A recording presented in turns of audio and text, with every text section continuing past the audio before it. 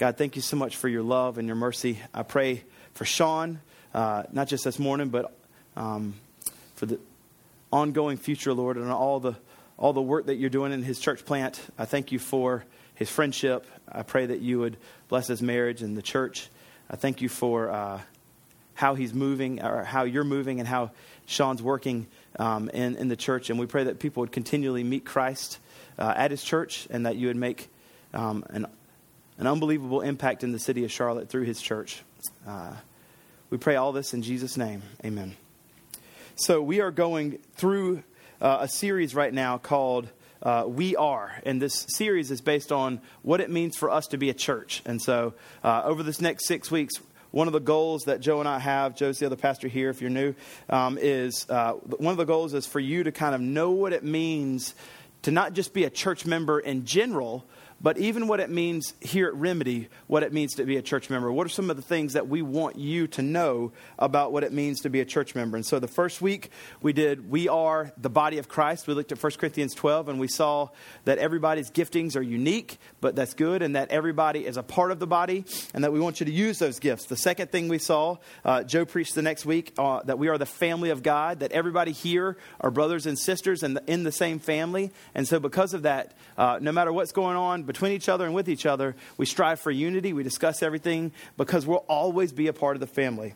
Last week, I talked about the fact that we're an embassy and what that means for us to love and care for each other, but also what it means for us to be the spokesperson for the king whenever we, in the outward aspect. And today, we're going to talk about that we are a royal priesthood, as it says here in 1 Peter, as it says in 1 Peter. So what I'm going to do when I go through 1 Peter is Peter's got some thoughts on holiness. And so I'm going to exposit the text in 1 Peter 2, 1 through 12.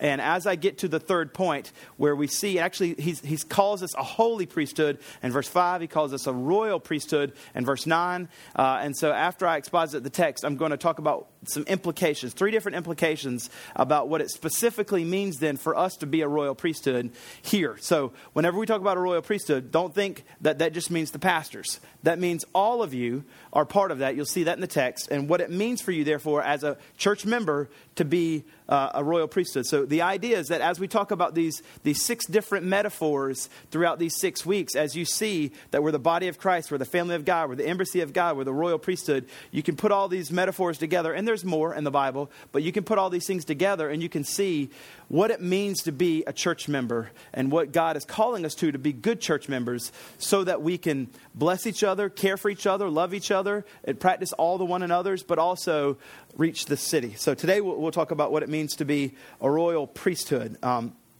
As always, I like to start out, if you're going to be a church member, it's good to make sure you know what a church is.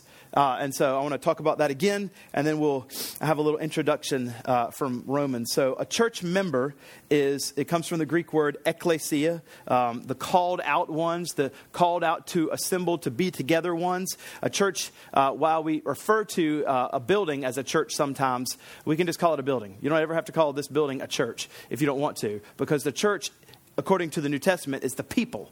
It's the people that gather together to worship God together, and the people that scatter throughout the week to serve their city and care for each other. So one definition of a church this guy has, a guy named Jonathan Leeman in Church Membership, his book says, it's a body of believers in Jesus together, drawing their life from Jesus in regular, practical, and organized way that accelerate their progress for him. So as we become Christians, there's no idea in the scriptures that you are a Christian without being a part of the church.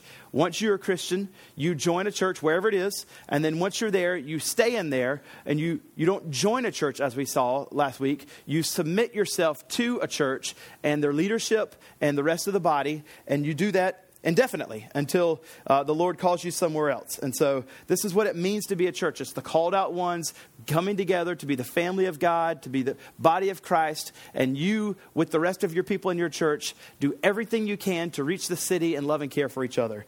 Now, I want to start with this introduction because I think it's particularly helpful coming off the heels of last week and going into this coming week.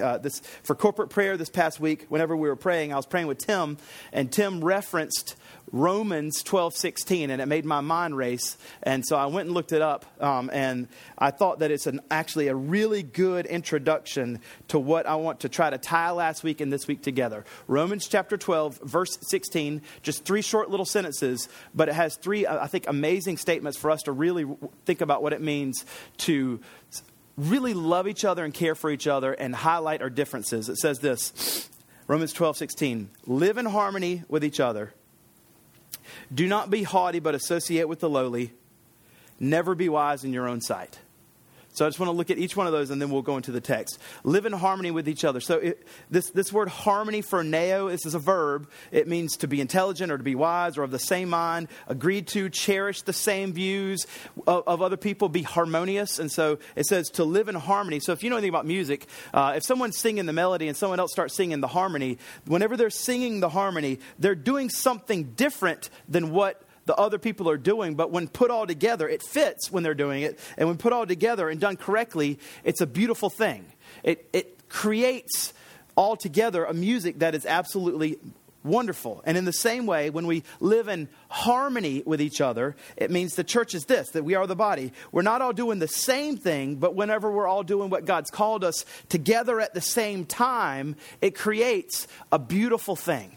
So live in harmony with each other. It doesn't mean we're always going to believe the same kind of secondary and third. We'll believe all the first tier issues together, but we won't believe all that. But nevertheless, we're all using our gifts and we're living in harmony with each other. We're not all doing the same thing, but whenever we're all doing our things that we're called together at the same time, it's a beautiful thing, like listening to melodies and harmonies going together. So we live in harmony with each other. This is what it means to be the church. And then it says, associate with the lowly. Associate with the lowly. In other words, not being haughty. Haughty means to set your mind on influence and power and riches. And it says, don't do this, but instead associate. This is a verb, sunapego. It means to get carried away in or get led into and get along with. Like be brought into with basically no ability to stop. And it tells you to associate, to be brought into the lowly, the grieving, the depressed, the low in spirit, the humble. So part of being a good church member is to associate with the lowly. Don't be haughty. Don't be the kind of person that wants power, influence, riches, influence, honor, all that stuff. But instead, run away from trying to look great in front of people, but instead associate yourself with the lowly. This is the exact opposite thing that most of ourselves within our own kind of selfish heart strive to do. The exact same opposite thing of the world wants us to do, but it's the exact thing that the church does. The church associates with the lowly. Not people that we think need our pity. That's not what it is. It's not show pity to pitiable people. It's associate, as in get carried into, lead yourself, and go along with. You are moved into. The reason why that we do that is not because we think people need our pity, but instead we realize that we are the lowly and Christ came to us to save us. And in the same way, that's how we are good church members to people. So we live in harmony with each other. We love our differences of giftings. And when all done right, it's beautiful. We also don't try to go after influence, power, and riches, but instead we intentionally put ourselves around people that would be grieving, depressed, low in spirit, humble, because that's what Christ did for us. That's what a good church member does. And then the last thing it says, don't be wise in your own eyes. Literally, don't become a wise person to yourself. And so the truth is, the reason why we need a church, the reason why when you get saved, you don't go straight to heaven. We know that. And you don't just be a lone ranger, but God tells us to be church members is for one of these. This is one of the reasons. Is because none of us are as wise as we think. And we have to have other people around us constantly. God has graciously helped us with this problem that we are not as wise as we think.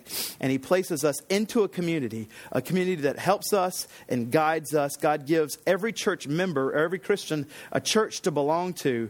And the church is Christ's instrument for us to not think of ourselves too highly. And so it's a blessing. It's a definite blessing. So that helps us as we're going into this particular week. Now, the main theme of the text we're going to look at is holiness. So if you're able to, I'd love for you to stand with me. I'm going to read verses 1 through 12. If you can't, that's fine. After I finish reading it, I'll say, this is the word of the Lord, and you'll say, thanks be to God. So 1 Peter chapter 2, verse 1, it says this. So put away all malice and all deceit and hypocrisy and envy and all slander. Like newborn infants long for pure spiritual milk, that by it you may grow up into salvation. If indeed you have tasted that the Lord is good. As you come to him, a living stone, rejected by men, but in the sight of God, chosen and precious. You yourselves, like living stones, are being built up as a spiritual house. And here it is, to be a holy priesthood, to offer spiritual sacrifices acceptable to God through Jesus Christ. For it stands in Scripture, behold, I am laying a stone in Zion, a stone, a cornerstone, chosen and precious, and whoever believes in him will not be put to shame. So the honor is for you who believe, but for those who don't believe, that stone that the builders rejected has become the cornerstone, a stone of stumbling and rock of offense. They stumble because they disobey the word as they were destined to do. Verse 9. But you are a chosen race. Here it is again. A royal priesthood, a holy nation, a people for his own possession, that you may proclaim the excellencies of him who called you out of darkness into his marvelous light. Once you were not a people, but now you are God's people. Once you had not received mercy, but now you have received mercy. Beloved, I urge you as sojourners and exiles to abstain from the passions of the flesh which wage war against your soul. Keep your conduct among the Gentiles honorable, so that when they speak against you as evildoers, they may see your good deeds and glorify God on the day of visitation. It's the word of the Lord. Thanks be to God. You can have a seat. So what we're going to see here in this particular text we just read is Peter has 3 thoughts that lead us into holiness. 3 thoughts that lead us into holiness. Now, I want to make sure we understand what he's doing. So, on both sides of this text, verse 1 and verse 11 and 12, he gives really practical, just easy commands. Here's the commands. Here's the commands. Do this. Don't do this. If you want to live holy lives, do that. But in the middle, from 2 to 9, he's actually going to give us gospel-driven theology about how we can pursue holiness, but it's not commands. It's not commands. So bookended with commands in verse 1 and verses 11 and 12 are the commands. But in the middle, in 2 through 9, there are great verses that help us understand the good theology about what the gospel has done for us so that we can have holy lives. And so whenever we're looking at this, I want us to understand when we're told in Scripture to pursue holiness, it's not a checkbox, 1, 2, 3, we achieve it. And so whenever I've titled this, I've titled it Peter's Thoughts on Holiness. And I've intentionally not said Peter's steps or Peter's procedure or recipe or formula or methods or techniques, because you just think, well, if it's that, then I can do number 1. Got it. And then I move on to number 2. Got it. I get number 3. And once I got number 3, I'm holy. And that's not how it's going to work in your life. We all realize that's not going to how it's worked. So we will, for the rest of our lives, pursue holiness. And that shouldn't make us feel like, oh, this is a daunting thing. I can't go after it. Instead, we go after it anyway because of what Christ has done. But here are 3 thoughts on holiness. And all 3 of these collectively help us pursue holiness for our life. But you will never, and I will never, ever finally arrive at holiness until we're glorified. And so I've intentionally not named these steps or procedures or recipes or processes or techniques, because there is no checking it off and then you got it. And as a matter of fact, these aren't necessarily things to do. They're Peter's thoughts on holiness for you to know that help you. So they're gospel-centered theological statements that help you understand. So we're going to look at these, but let's go ahead and remember, as I said, verse 1 and verse 11 and 12 are the bookends that tell us the direct things on holiness. So look at verse 1. So put away all malice and all deceit and hypocrisy and envy and all slander. So if you're more of like, just tell me what it is I need to do. So theology's great, but I need commands. That's how I live. That's how I am. I'm a type A. Well, here's one. Just everything that's malice, deceit, hypocrisy, envy, and all slander, all that in your life, stop doing it. That's it. All right. Look at verse 11 and 12. Okay, yeah, it's just like that. No problem. So, all right. Now, if you remember verse 11, we looked at last week as kind of helping us understand embassy. Behold, I urge you as sojourners and exiles, just highlighting that this, where we are right now, is not our home. Our home's in heaven. We're citizens there, and so we're really part of an embassy. As it says this, to abstain from the passions of the flesh, which wage war against your soul. Keep your conduct among the Gentiles. When you see Gentiles, just read non-believers. Likely all of us are Gentiles. We can be Christians now as Gentiles. Keep your conduct among the non-believers honorable. So live holy lives. Do the things that you're supposed to do. Don't do the things you're not. So that when they speak against you as evildoers, they may see your good deeds and glorify God on the visitation. So we see kind of these bookends here on both sides. And now, when we get into verse 2, we're going to see Peter's thoughts on that help you achieve measures of holiness throughout your Christian life, although you'll never necessarily achieve it this side of either Christ's return or until you're glorified. But that's okay, because Philippians 1:6 tells us that he who began a good work, namely your justification, your salvation, will bring it to completion at the day of Christ Jesus. You will be fully sanctified one day, and that's good news. All right, so verse 2. Like newborn infants, long for the pure spiritual milk, that by it you may grow up into salvation. So this is something you can do, but it's not necessarily a direct killing of sin, but doing this will assist you and help you in growing more holy. So go ahead and put up number 1. Long for pure spiritual milk, or just say it this way, long for the word. Now, I'm aware in Hebrews that he says, many of you are still on milk and you should be on meat. Don't think of pure spiritual milk here as like what babies, Christians are on, and you should be on meat. That, in this particular context, Peter's not using that. He's using a different analogy. He's talking about babies. And so the key word here in verse 2 is longing. Longing, in a way that a baby longs to eat. And you know, every 3 hours that they long. And the longing is obvious, right? It's very obvious. They long for it. And so what he's telling us is we should be like that. Now, if you're noticing, this first thing is telling us that we're to long for something. So it's commanding, like newborn infants long for pure spiritual milk. It's not commanding necessarily an action as much as it's commanding a feeling. How do you command a feeling? Feel sad.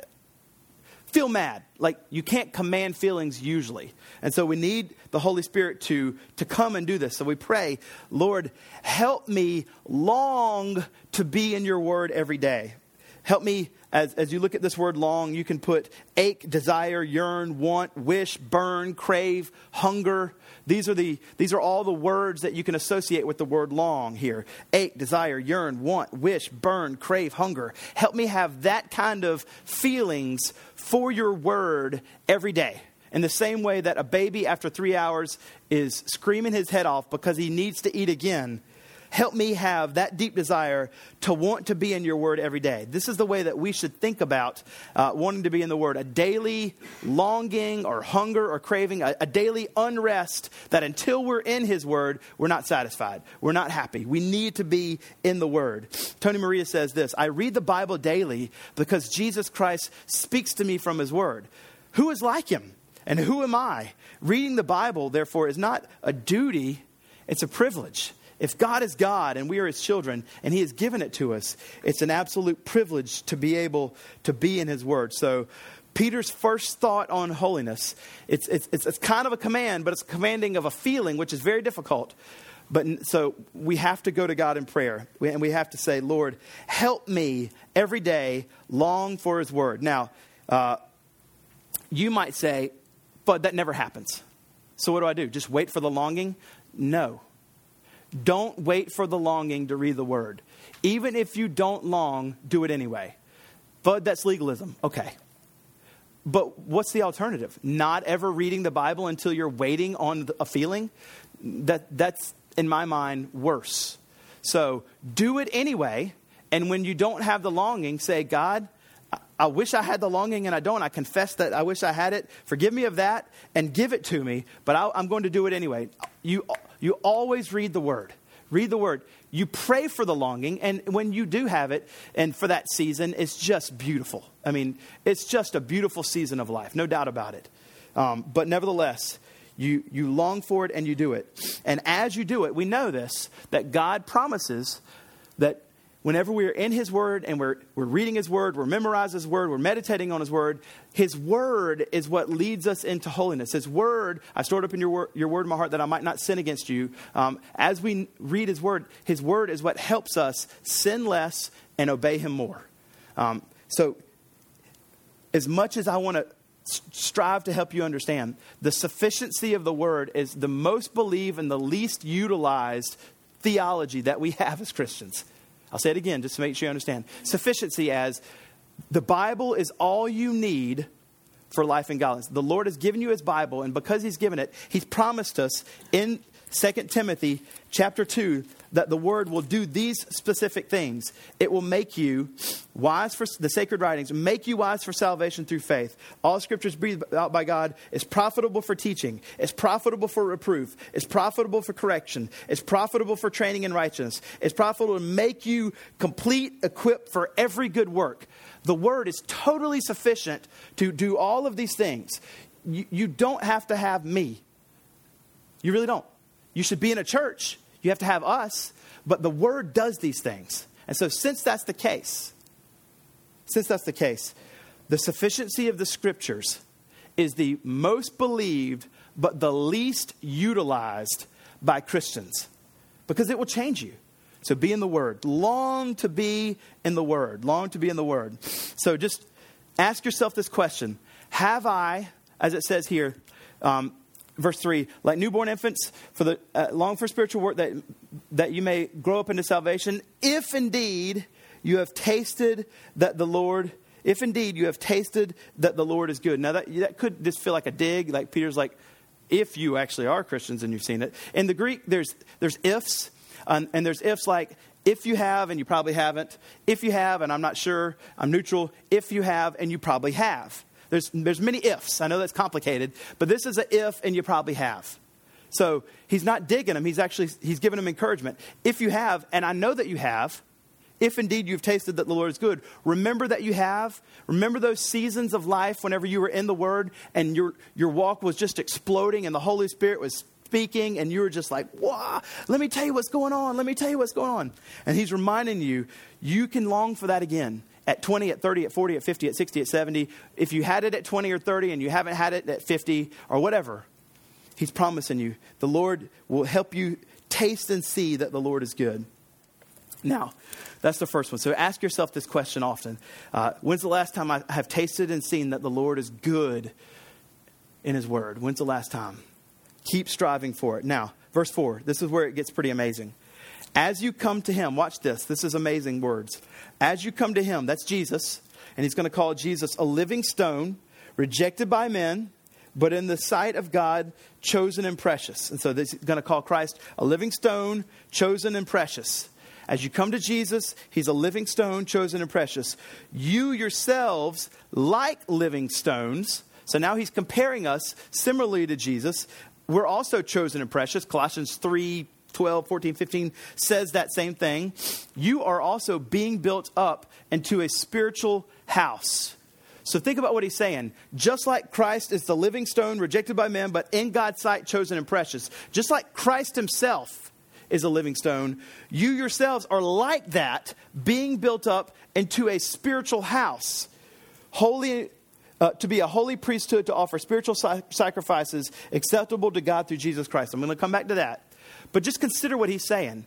Just like Jesus is a living stone, you are like Jesus being built up into a spiritual house. So this second thought of Peter that's leading us into holiness, this isn't a command like an action, a feeling like number one, but nevertheless still unbelievable. Consider what he's saying here. Number two, it's up there. You are growing into a spiritual house. Whether you like it or not, whether you realize it or not. If you're a believer in Christ, that is true. You might feel like your week, your month was the most defeating pursuit of holiness there was. And you're just like, what's the point? I'm giving up. I'm giving in. it doesn't matter anymore. You don't need to feel that way. The truth of the scripture is just like Christ is a living stone, you are like that. And because of that, you are being built up into a spiritual house.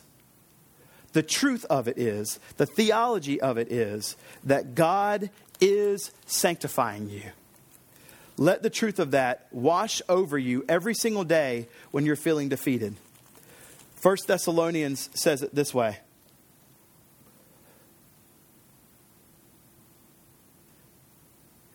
Now may the God of peace sanctify you completely.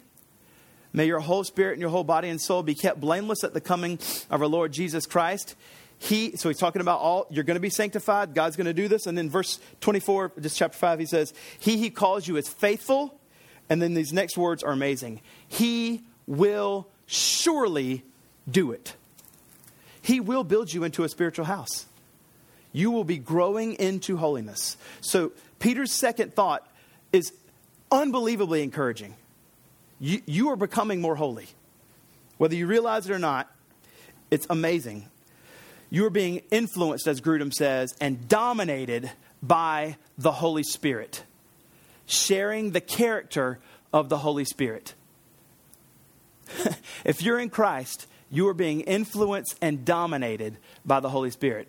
You and I have ups and downs. There's no doubt about it. But because we're in Christ and he will never reject us and you can never lose your salvation, that is true. Why? Verse 6.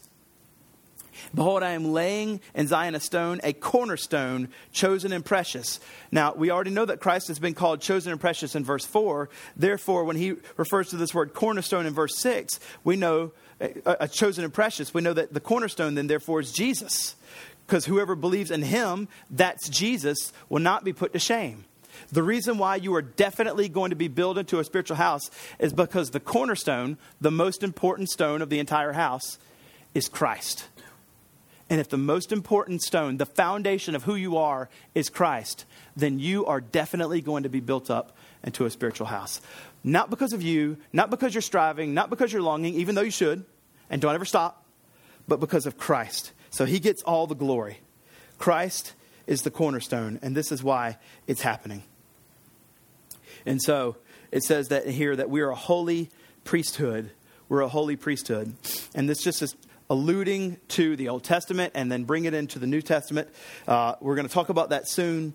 But in the Old Testament, sacrifices had to be made in order that you could be made clean annually. Animals had to be killed. In the New Testament, sacrifices, we don't have to have animals be killed in order for us to be made clean.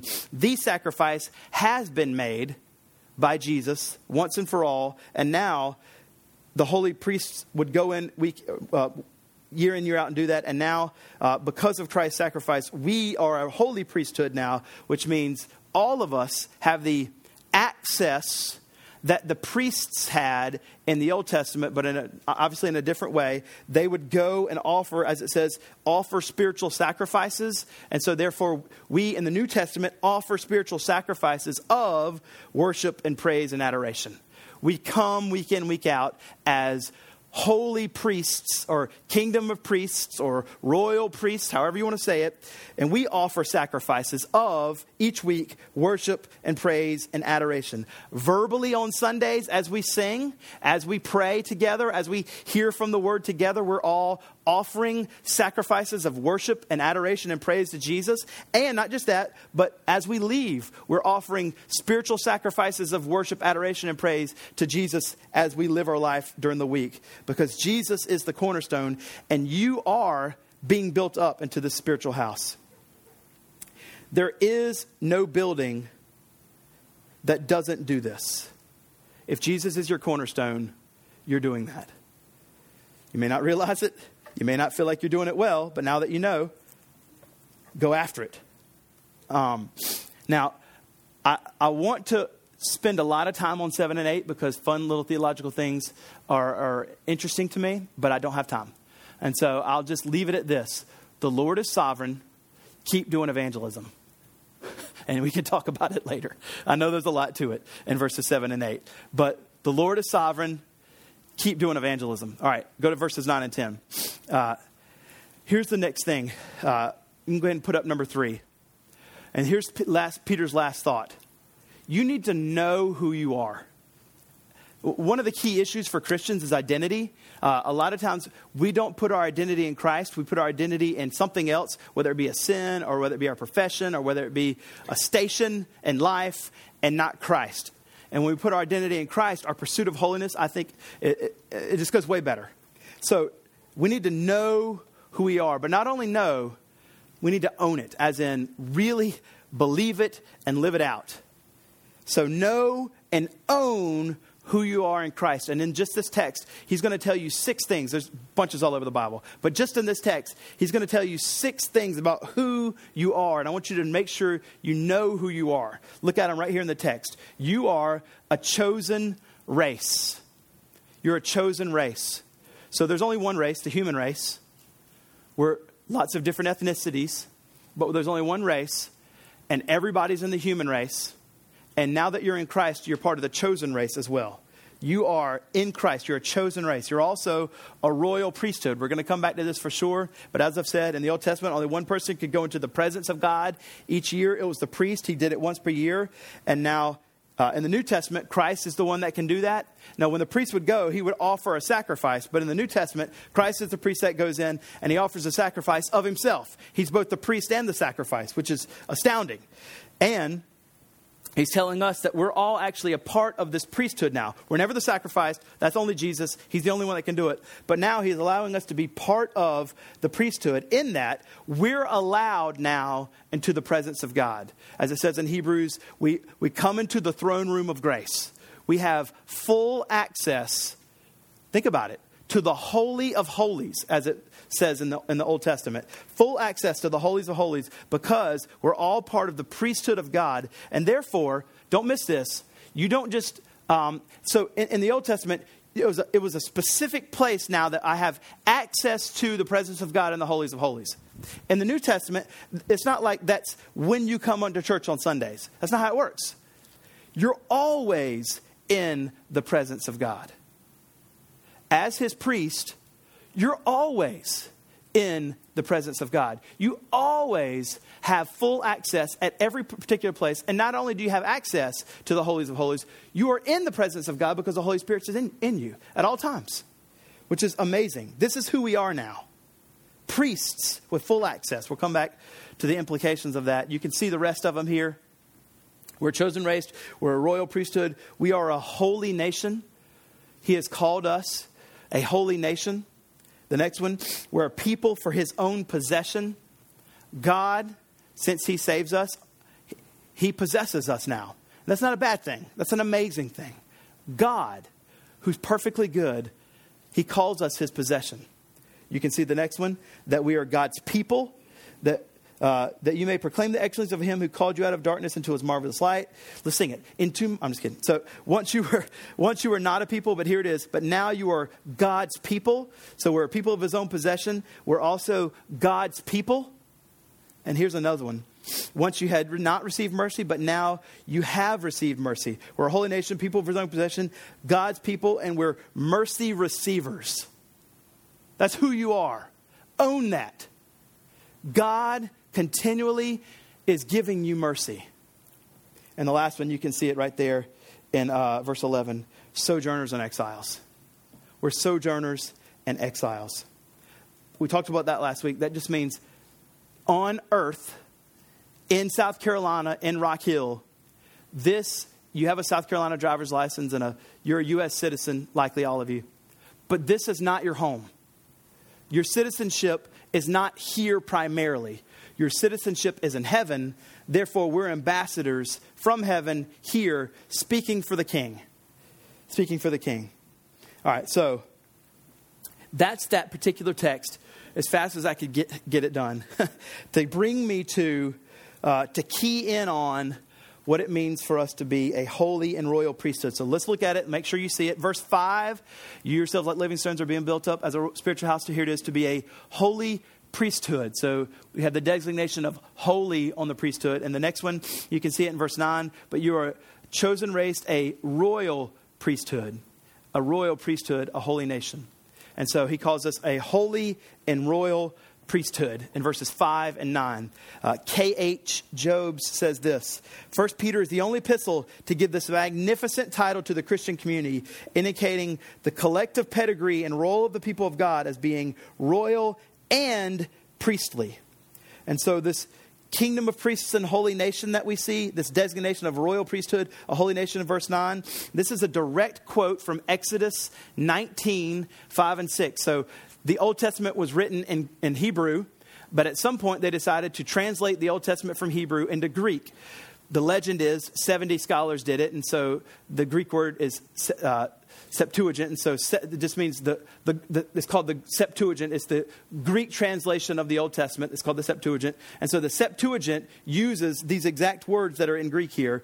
And so this royal priesthood and holy nation from the Old Testament, Peter grabs that language and uses it. And here, so we're called, as it says, a royal priesthood. This can also be called a kingdom of priests. That's how it's translated in Exodus 19. If you're not familiar with Exodus 19, 5 and 6, here's the basic rundown. It's before the law was given. Exodus 20 is whenever the Ten Commandments are given. So at this point, up until the law, God has just told them, and he tells them in Exodus 19, 5 and 6, this is just unbelievable. He just wants them to be his people. Just be my people. He's not saying, follow these laws. That's in Exodus 20 because they won't do it. But in Exodus 19, he looks at these people and he just looks at them and he loves them so much and he just says, if you'll just be my people, I'll be your God. This is the Old Covenant in the Old Testament. Exodus 19. Now, therefore, if people, no commandments, no 10 commandments, just listen to me, love me, and do what I say. If you will indeed obey my voice and keep my covenant, you, Israel, you'll be my treasured possession among all the peoples, for all the earth is mine. And here it is, verse 6. You will be to me a kingdom of priests and a holy nation. Just be my people, Israel. But as you read the Old Testament, they won't. And so he has to promise the new covenant in the Old Testament, Jeremiah 31, Ezekiel 36. But coming around, since they lost that privilege in Old Testament. And in Peter, as the New Testament comes in, Peter takes that Old Testament covenant language and he's saying, you Christians actually are going to have that same designation of kingdom of priests and holy nation. Saying that you Christians just be my people. Israel couldn't keep the covenant, but now because God is incredibly merciful, he's reinstating his people again to this unbelievable position through Christ, only through Christ, to be a kingdom of priests and a holy nation, which means that we now are a kingdom of priests or a royal priesthood. This is how Sproul says it. This conjunction of kingship and priesthood doesn't just finish with Jesus. Peter gives us astonishing affirmation that in Christ, we're now a chosen generation and we are a part of this priesthood, a royal priesthood. Christ is obviously a priest and we are now part of this. By virtue of our being in Christ, we participate in his kingdom. We participate in his priesthood as those now who make intercession for the lost as well as for the people of God. We are a nation that is holy, sacred, consecrated, and transcendent. We are a nation that is different from any other nation that has ever appeared on this planet. John Piper says this about being a royal priesthood. We all, lay people, that just means everybody in the church, and elders, that just means the pastors, everybody in the church. We are all now the priests of this new spiritual house. And our privilege now as priests is to draw near to God with spiritual sacrifices. We've already talked about what that means, to offer praise, adoration, and worship here and throughout the week.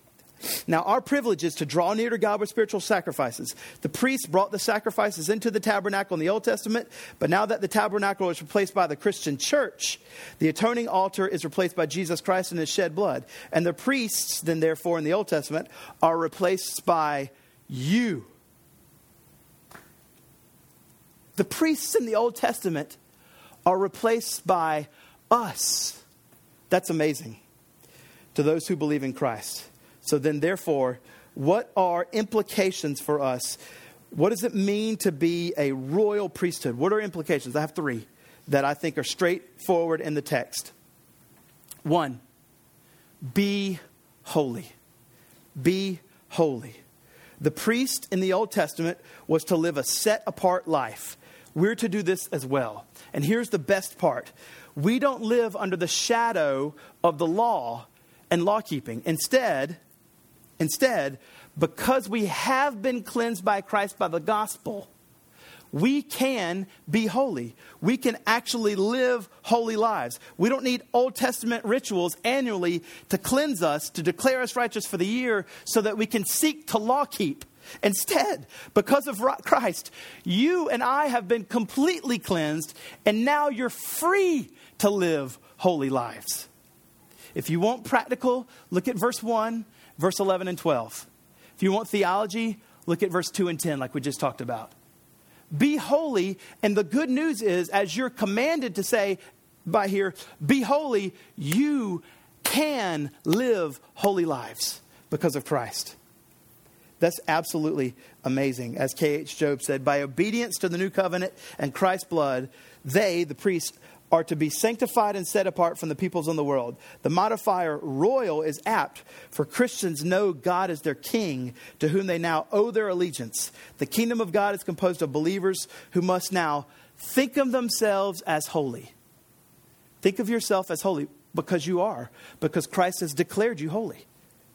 With respect to this world, set apart for purity and on a purpose demanded by God, this is the priesthood that serves the King of the universe.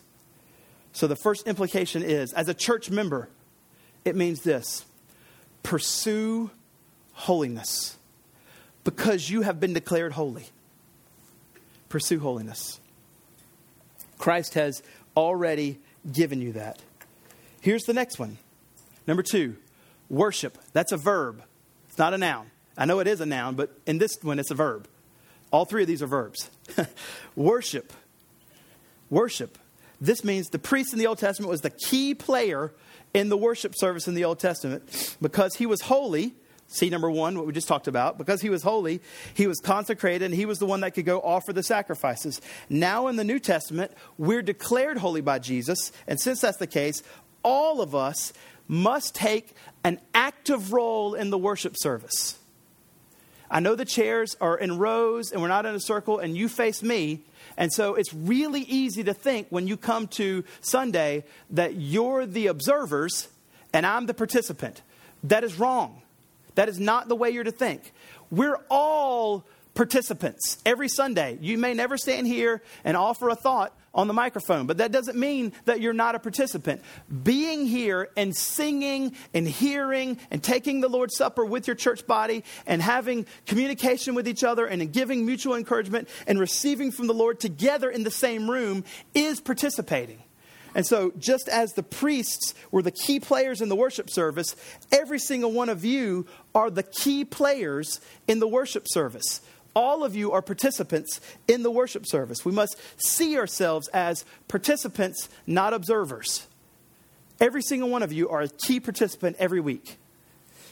As Grudem says, every single Christian can now with confidence draw near to the throne of grace, Hebrews 4:16, and in corporate worship among Christians, it should always be a wonderful entrance into the presence of God. This just means this: we worship together every Sunday. The band doesn't lead the songs in worship and you sing just to make them feel like you're with them. We worship together. Being a royal priesthood means that you are an active participant every Sunday, no matter where you sit. Here's the last one, and I'm going to have to say it's controversial, and I hope that no one gets mad. But it has to be said. Number 3, serve. Old Testament priests were the servants, and they were in the service of God. They were in the service of God for the people. They had very difficult, bloody, busy, time-consuming lives in the service of God. And we are the priesthood. We have and should have busy lives in the service of God in our church. Every one of us, if you're a member here, should have busy lives in the service of the people in this church. We all play a role in here. We are to see ourselves in service to Jesus by being in service to this church. I'm going to say it again, multiple times, that exact sentence. We are to see ourselves in service to Jesus by being in service to his church, this church. You are called to serve Jesus, and the way, if this is your church, that you serve Jesus is by serving his church, this church. Primarily, I'm going to say it one more time so we got it. You are in service to Jesus. You see yourselves in service to Jesus by primarily being in service to this church. And that means the people of this church. This is not just during the week, but on Sundays. On Sundays and during the week, as a part of the priesthood, you are called to serve the people of this church on Sundays and during the week. That means the way that we have our church structured, we need every one of you to make Sundays happen at Remedy Church.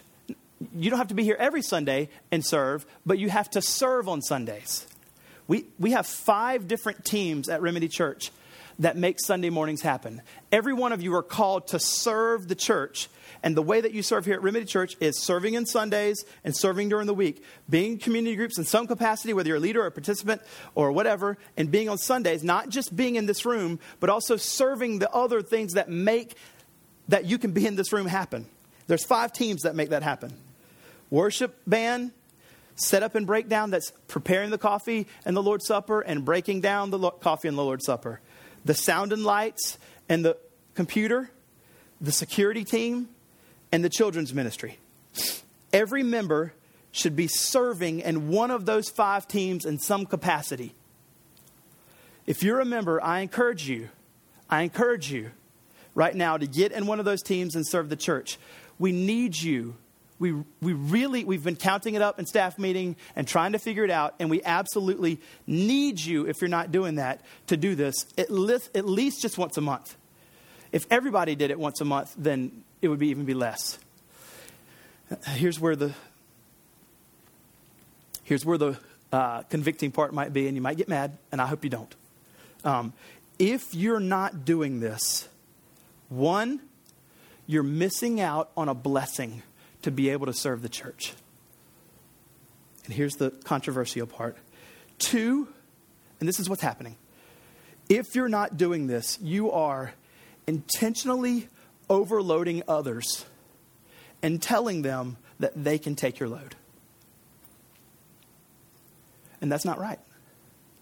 I know of 2 people, there might be more. I know of 2 people right now that serve in the Remedy Kids area every Sunday. 52 times a year. I know of 2. My daughters. They're 15 and 13. 52 times a year. We have to see ourselves in the service of Jesus by being in service to his church. And I know this is a tough conversation. But right now, I'm encouraging every one of you to see your role as the priest and serve. There's many teams, and we need you because people are being overloaded. And if you're not participating, I just encourage you to think about it. Just email info@remedychurch.org. That comes straight to me. info@remedychurch.org. It's really simple. And let me know worship, setup, breakdown. That just means making the Lord's Supper, making coffee, or it takes 20 minutes to break it down. Or setting it up takes 40. Running sound and lights and computer, running security, or children's ministry. And I would say, for where we are, the need that we have the most is the kids. The need that we have the most, they're not stopping coming. They're only going to keep coming. More and more and more and more. And so I would ask you and encourage you to take one of the difficult roles right now. So what is your response? What is your response? And this just those 3 things. Be holy, worship Jesus, and serve the King by serving his church. Be holy, Pursue holiness with everything in your life because you have been declared holy. Worship Jesus. You are an active participant every single Sunday in this room. Sing, take the Lord's Supper, enjoy the unity of the family, encourage others in Christ, gospel them every week, tell them who they are in Christ, do it during the week, be in community group, worship Jesus here and during the week in your community groups. Lastly, serve the King by serving his church. Now, I'm only talking to the members. If you're not a member, you're really kind of off the hook. But if you are a member, this is what we're called to do. Serve the King by serving his church. Let's pray together. Lord, thank you for your love, your mercy, your word. You're so kind to us. You're so amazing to us.